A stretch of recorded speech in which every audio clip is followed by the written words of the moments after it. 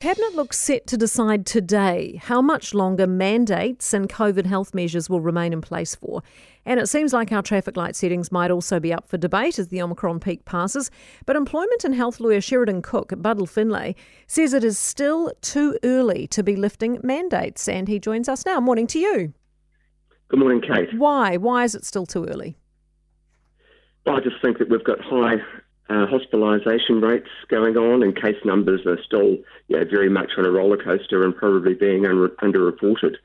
I think it's a response to the recent New Zealand Defence Force and Police High Court decision, and when that decision came out, which overturned mandates for those two groups, my view was that the government either needed to appeal that decision or it needed to abolish the other mandates, and it's obviously now going to take that later course, which is being driven, I think, at this point by the government being under pressure on other fronts, so they're wanting to make a political decision. So knee-jerk reaction. Can you appreciate that with international visitors coming in, though, and unvaxxed people allowed in with no ISO or MIQ, that it is getting ridiculous to expect New Zealanders to continue to be controlled and separated by mandates?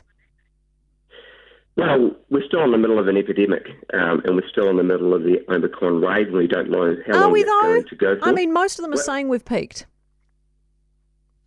Well, we've still got high hospitalisation rates. And that's a lot of them are in there with pre-existing conditions, though. You know, they're in there for other reasons. Yes, but still vaccinations are seen as being the best protection, particularly boosters. I just heard from the UK they're doing another booster. So I think that vaccination still has a really good place in any response to an epidemic. Yeah, well, in the UK, that's for the most vulnerable and over 75s. Should we just get to the point where individual businesses decide, what health measures they want to use? Yeah, I certainly think that there is a place for that. But what we saw last year when mandates came in is that they gave employers the confidence to do their own mandates. So if the government is saying, yes, mandates still have a place in our society at the moment, then that will continue to give employers the confidence to do so.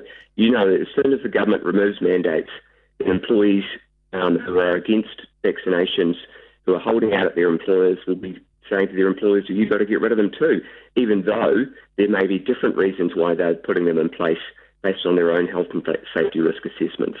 Do you believe the traffic light system is in need of a bit of a refresh now? I mean, that looks set to be discussed as well. That should go, shouldn't it? Well, do we need another system? I just think that another system is going to be too confusing. The current system is based on the amount of pressure that is put on the medical system at any one time. So we should be sticking with it while we're in the middle of a wave. And another system will just make it more confusing. Yeah, I mean, I'm not suggesting another system. I'm suggesting no system. Let us be free is what I'm suggesting. Well, I think the medical people are saying it's a bit too early. I mean, you can make the announcement now, but, it needs to be a timeline of,